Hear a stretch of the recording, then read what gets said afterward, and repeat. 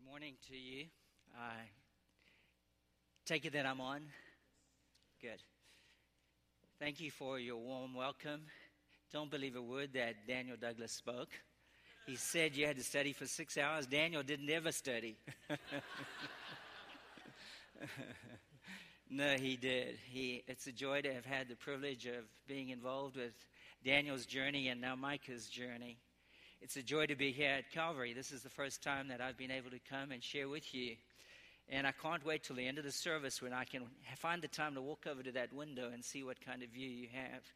I know it's a beautiful view. Thank you for your kind invitation. I wonder if you've ever read a story that has changed your life.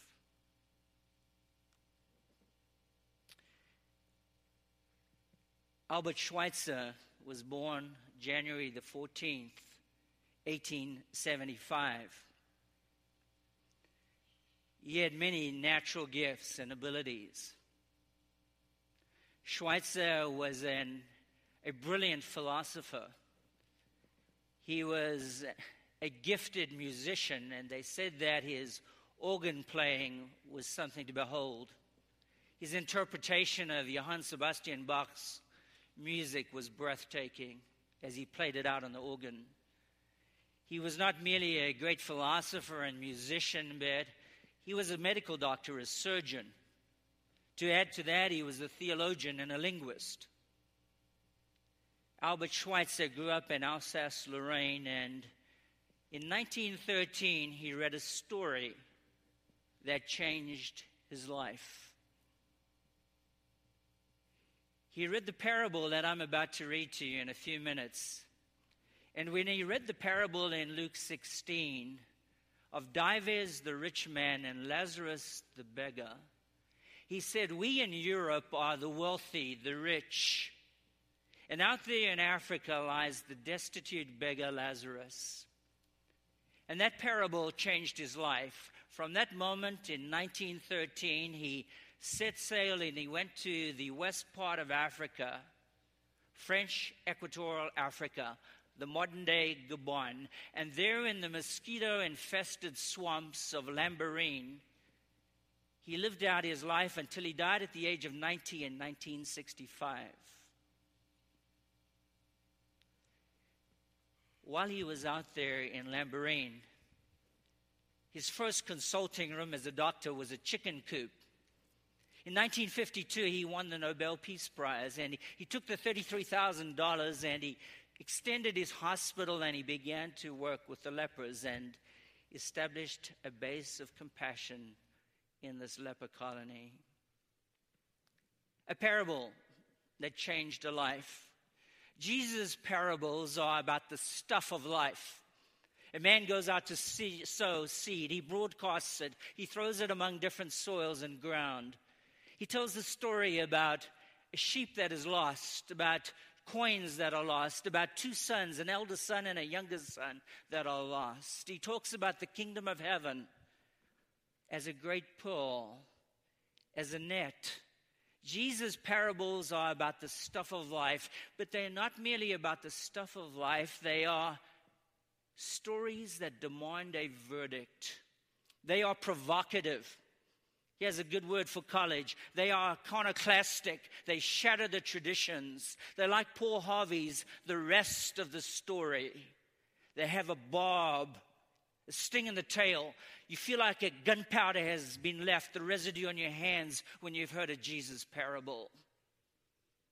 Jesus' parables are dynamite. They have a picture half and a reality half. Let's read together about this parable this morning that we will address. Luke chapter 16, verses 19 through 31. The neighbor is at the gate is the title that I want to use for this message. Our neighbor, the neighbor, is at the gate. Now there was a rich man, and he habitually dressed in purple and fine linen, joyously living in splendor every day. And a poor man named Lazarus was laid at his gate, covered with sores, and longing to be fed with the crumbs which were falling from the rich man's table. Besides, even the dogs were coming and licking his sores. Now the poor man died and was carried away by the angels to Abraham's bosom. And the rich man also died and was buried. In Hades he lifted up his eyes, being in torment, and saw Abraham far away and Lazarus in his bosom. And he cried out and said, Father Abraham, have mercy on me, and send Lazarus so that he may dip the tip of his finger in water and cool off my tongue, for I am in agony in the flame. But Abraham said, Child, remember that during your life you received your good things, and likewise Lazarus bad things. But now he is being comforted here, and you are in agony. And besides all this, between us and you there is a great chasm fixed, so that those who wish to come over from here to you will not be able, and that none may cross over from there to us. And he said, Then I beg you, Father, that you send him to my father's house. For I have 5 brothers, in order that he may warn them, so that they will not also come to this place of torment. But Abraham said, They have Moses and the prophets, let them hear them. But he said, No, Father Abraham, but if someone goes to them from the dead, they will repent. But he said to him, If they do not listen to Moses and the prophets, they will not be persuaded, even if someone rises from the dead. The picture half of the story, the parable. This is way beyond an earthly story that has a heavenly meaning. Our simple definition of a parable. The picture half is of 2 neighbors who have never met in life and have never met in death. They have never met in life because they stand at the opposite ends of the socio-economic spectrum. One is a wealthy Palestinian plutocrat. The other is a beggar, a destitute, poor-stricken man by the name of Lazarus. Their social designation has left them wide apart. They are neighbors, but they have not met in life. Scene 1 in Jesus' story.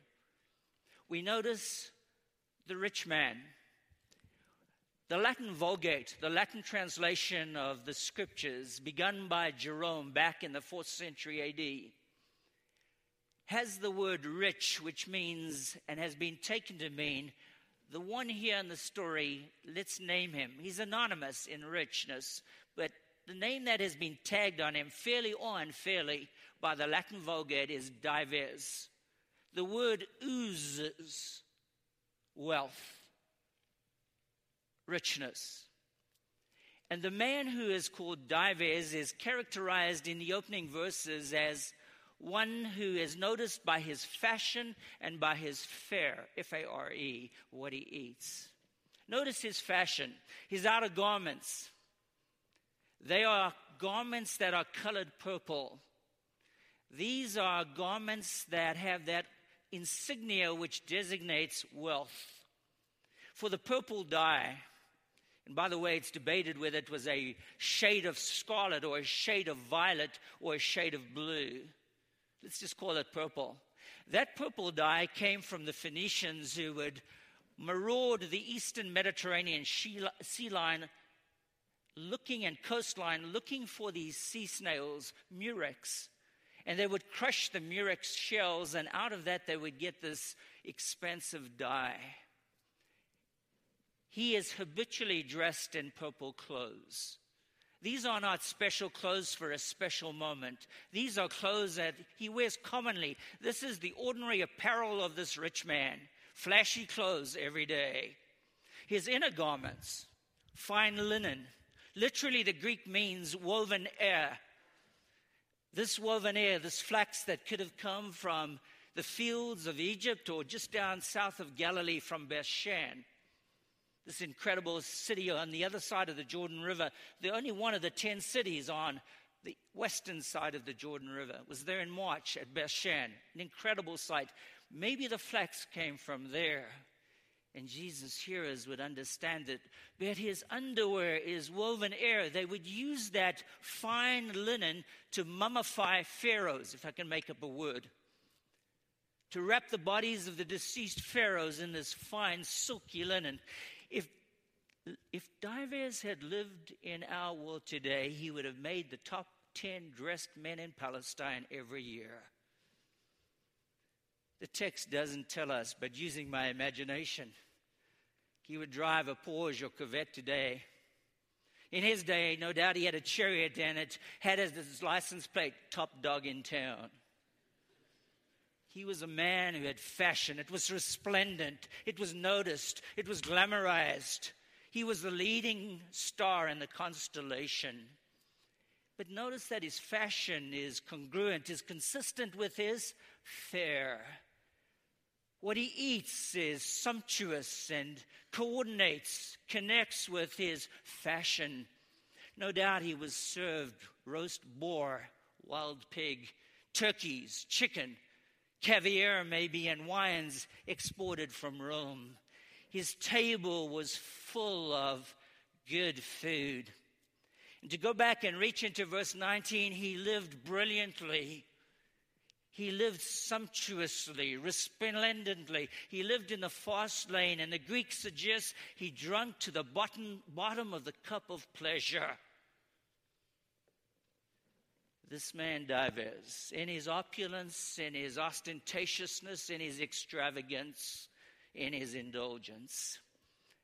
But contrast that with the beggar Lazarus, whose name means God helps. The third most common name in Jesus' day, Lazarus. God helps. Where is God in this initial story? The God who helps. For when we look at Lazarus, if we see fashion and fare for Dives, we see poverty and plight for Lazarus.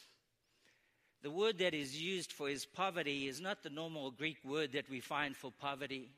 That normal Greek word, penes, suggests someone who lives on the breadline, someone who is subsistent. The word that is used here is the Greek word patokos, which has the meaning which we find in the first beatitude. Blessed are the poor in spirit. It's the same word that is used for the poverty of this beggar. It's a poverty that drives you to crouch down and to cower because you're broken by the burden of economic life. What a graphic picture of Lazarus. Broken by economic poverty. But I think the text suggests even a brokenness physically. For the text says that he was thrown down heedlessly in the ditch or at the gate to make his pitch each day. There's a suggestion in the word thrown down that he was a cripple. His plight. And in his crippledness each day, his body is covered not just with soiled rags, but it's covered with sores, ulcerous, pussy sores, running sores. And this beggar longed and yearned. Like in the previous chapter, the prodigal out there in Luke 15:16, who longed and yearned for the wild black carob pods that the swine ate. His belly longed for that. The prodigal's belly longed for those wild black carob pods. The belly and stomach of Lazarus longed for the crumbs that fell under the rich man's tables. In those days, the crumbs would have been napkins made of bread. The bread, hunks of bread would have been torn away from the table, and they would have been used to cut the grease of the bloated man, rich man's fingers, and then thrown under the table, probably to the pedigree cocker spaniels of that rich man. That's what Lazarus longed for, a greased up slice of chunk of bread. His poverty and his plight. Neighbors in life that have never met.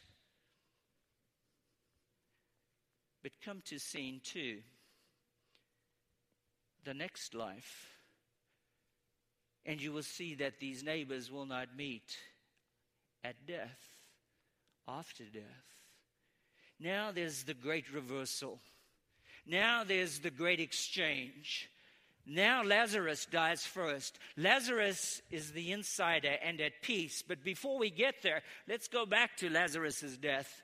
No doubt that lifeless or that broken body that was thrown down at the ornate gate of the rich man each day, now died, exhausted by it and emaciated by poverty. That lifeless body, the corpse, was thrown out of the city gate into a dunghill grave, an anonymous pauper's grave. But now, escorted by angels, Lazarus is in the bosom of Abraham. An image, a metaphor of being in the presence of God, safe, at peace, at last. God helps. The rich man has finally died from his exquisite French cuisine and life in the fast lane. No doubt his wake, his funeral was as grand as his soirees during his life. What a send-off for this Palestinian plutocrat Dives. But we find him now in the opposite role. Yes, he was known in life, but now in the next life, he is the outsider. He is in torment in Hades. And this one who is in torment now cries out to Father Abraham with the same arrogance that he lived his life with. Send the lackey servant Lazarus to come with his finger dipped in water so that it might quench and slake my thirst. And Abraham reminds him that your decisions in life have ultimate irrevocable consequences.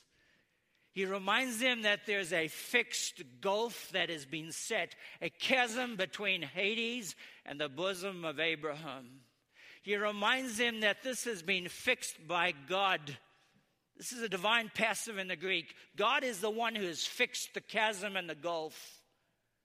And if you go back into Second Temple Judaism, they believed that there was an outpost from that part of Hades and that part of heaven. And they could see each other from the other side. I'm not saying I'm buying into it. I'm just sharing what Second Temple Judaism saw. And Abraham says to Lazarus, says to Dives, he's looking across at Lazarus, send him my way. And Abraham reminds him there's a gulf that cannot be bridged or crossed. Well, at least send him with a handful of telegrams to my 5 brothers. And Abraham in intent says, I've sent him a barrel full of telegrams. The Bible's full of the telegrams, the prophets, Moses. If you read those scriptures, he would understand those brothers of yours. The great reversal. Well, that's the picture half. What does the parable have to say in the second half, the meaning to you and to me today? Because this story has meaning in Jesus' day and it has meaning in my day. And as I look at this parable today, I'm going to use some of my personal life stories to indict myself because I too often have not recognized the neighbor at the gate. This parable censures us if we're transparent and we're honest. And it leaves us with a challenge. Censure first. Too often we travel through the road of life with callous indifference. What was the crime of Dives, the rich man? The crime of Dives was that he never noticed Lazarus at his gate. The gate in the ancient Near East world was a place of justice. It was a place of judgment. The rich man's gate judges him for his lack of compassion. The rich man never noticed the need of Lazarus. He never answered the need of Lazarus. He just accepted Lazarus' condition as part of the natural warp and woof of life, conditioned without any pathos or pang or grief. Not only was there this callous indifference, but there was this myopic vision. Yes, he was blind spiritually, this rich man, but he was in desperate need of heart surgery. He needed to be injected, in a sense, with a new understanding of compassion for the beggar that was at the gate. He seemed to just ignore the desperate need and grief of this Lazarus. Blindness that was inexcusable. Myopic vision. We travel through our lives and we don't see what we should see. I remember as a young seminary student in Texas, beginning my PhD studies and then going to a church in Oklahoma, just by God's coordination. You talk about this church across the Red River in Texas into Oklahoma. This was a tough town. This was a frontier town. This was a rugged town. I got 20 years experience in 2.5 years in that town. And that was the second longest tenure of any pastor in that church. I was a rookie, greenhorn, a Brit coming to Oklahoma. You been to Oklahoma? That was a square in a circle. And I remember in one of those first few weeks, going out with my Sunday school director to visit someone who could not come to church, who was locked in, shut in by physical struggle. Now, this Sunday school director was something else. He was one of these guys who thought that, like the U.S. Supreme Courts, you're elected for life. He was a rough guy. He decided you educated stray cats with a pellet gun. He was a rough dude. And he took me to visit this lady, and I remember us knocking on the back door. I remember the bark, I remember the bin, I remember the blindness, and I remember the brokenness. The bark, when her gruff voice says, "Come in." We went in after we opened that door, and I expected to see a woman there with a 12-gauge shotgun. There she was, sitting in a wheelchair. The bark. The bin, as we sat there and talked and visited, and the trash and the garbage hadn't been taken out in days. And as I sat there talking with her, the waves of nausea just hit me one after the other. I remember the blindness. She couldn't see me. Her eyes were dim. But there in that blindness, figuring out that this was not somebody from Oklahoma, this accent was somewhere far off. The blindness, the brokenness. As I looked down at those hands that were on top of the wheelchair, those arms that were scarred with sores, those nails that were unkempt and so long and uncut, the hair that was so greased, that hadn't been washed in weeks. And I remember the prayer of a young learning seminary student. God, help me to begin to not be so blind, to see the neighbor at the gate. I don't learn too well, too quickly. We traveled as missionaries to Cape Town. I went home to Southern Africa. And I remember as we settled into this new assignment of teaching at the seminary in Cape Town, I remember while we were there, one of my neighbors, we just arrived and we were there about 6 months, and I remember the neighbor had a daughter, a teenage daughter, but he was divorced. And he lived here with his teenage daughter, and then within 6 months they were packing up to move on out. And before he left that day, I felt constrained, guilty that I hadn't gone to meet him. I didn't even know his name. And I went over to him, and just before he left, I said, "I'm David. Tell me your name. I'm sorry that I haven't come by to see you before you left." And he said, "I'm Ian. I'm Ian. I've been sent as a foreign missionary across the world, 10,000 miles away, to talk about God's grace, and yet I cannot walk across the street or walk next door and say to Ian, Here am I. Who are you? Let me find out about your life story. And by the way, when Jan left that day, I didn't tell you that he had one leg. And here he'd moved his house on his own with his teenage daughter. We too often live our lives at a distance.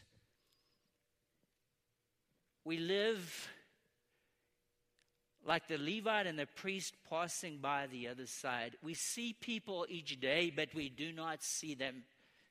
We're in gridlock in our lives. We're snarled up by that compulsive cycle of busyness that refuses to connect with the brokenness of humanity around us.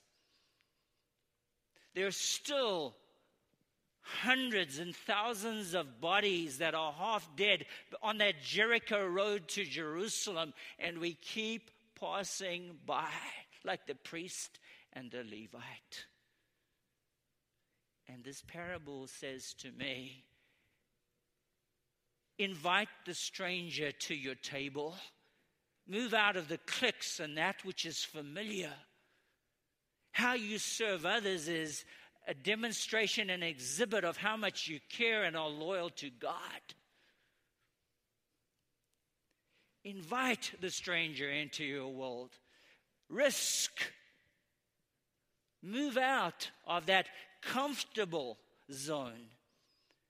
Move out of being comfortably inconsequential week after week, because we will not risk to bridge over and touch those who desperately need the fingerprints of God's grace through our lives. The different, the tax collector, the ostracized, the sinner, the publican. Jesus noticed people. He was sensitive. He was compassionate. He saw Zacchaeus in the sycamore tree. He saw Nathanael communing under the fig tree. He listened to the woman at the well who he desperately knew needed intimacy that really counted and dignity.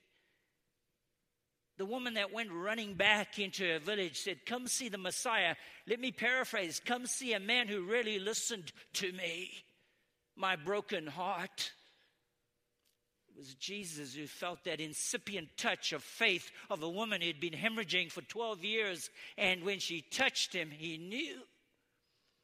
And he gave her the freedom to go back to church again after 12 years of being unclean. The Jesus who heard the beggar in Jericho, Bartimaeus, crying out, "Son of David, have mercy on me." And Jesus stopped and rescued the blind man. And read the end of Mark there, that chapter 8. The blind man, Bartimaeus, now seeing, goes up to Jerusalem with Jesus as a disciple. So when I read this text, it challenges me, it censures me.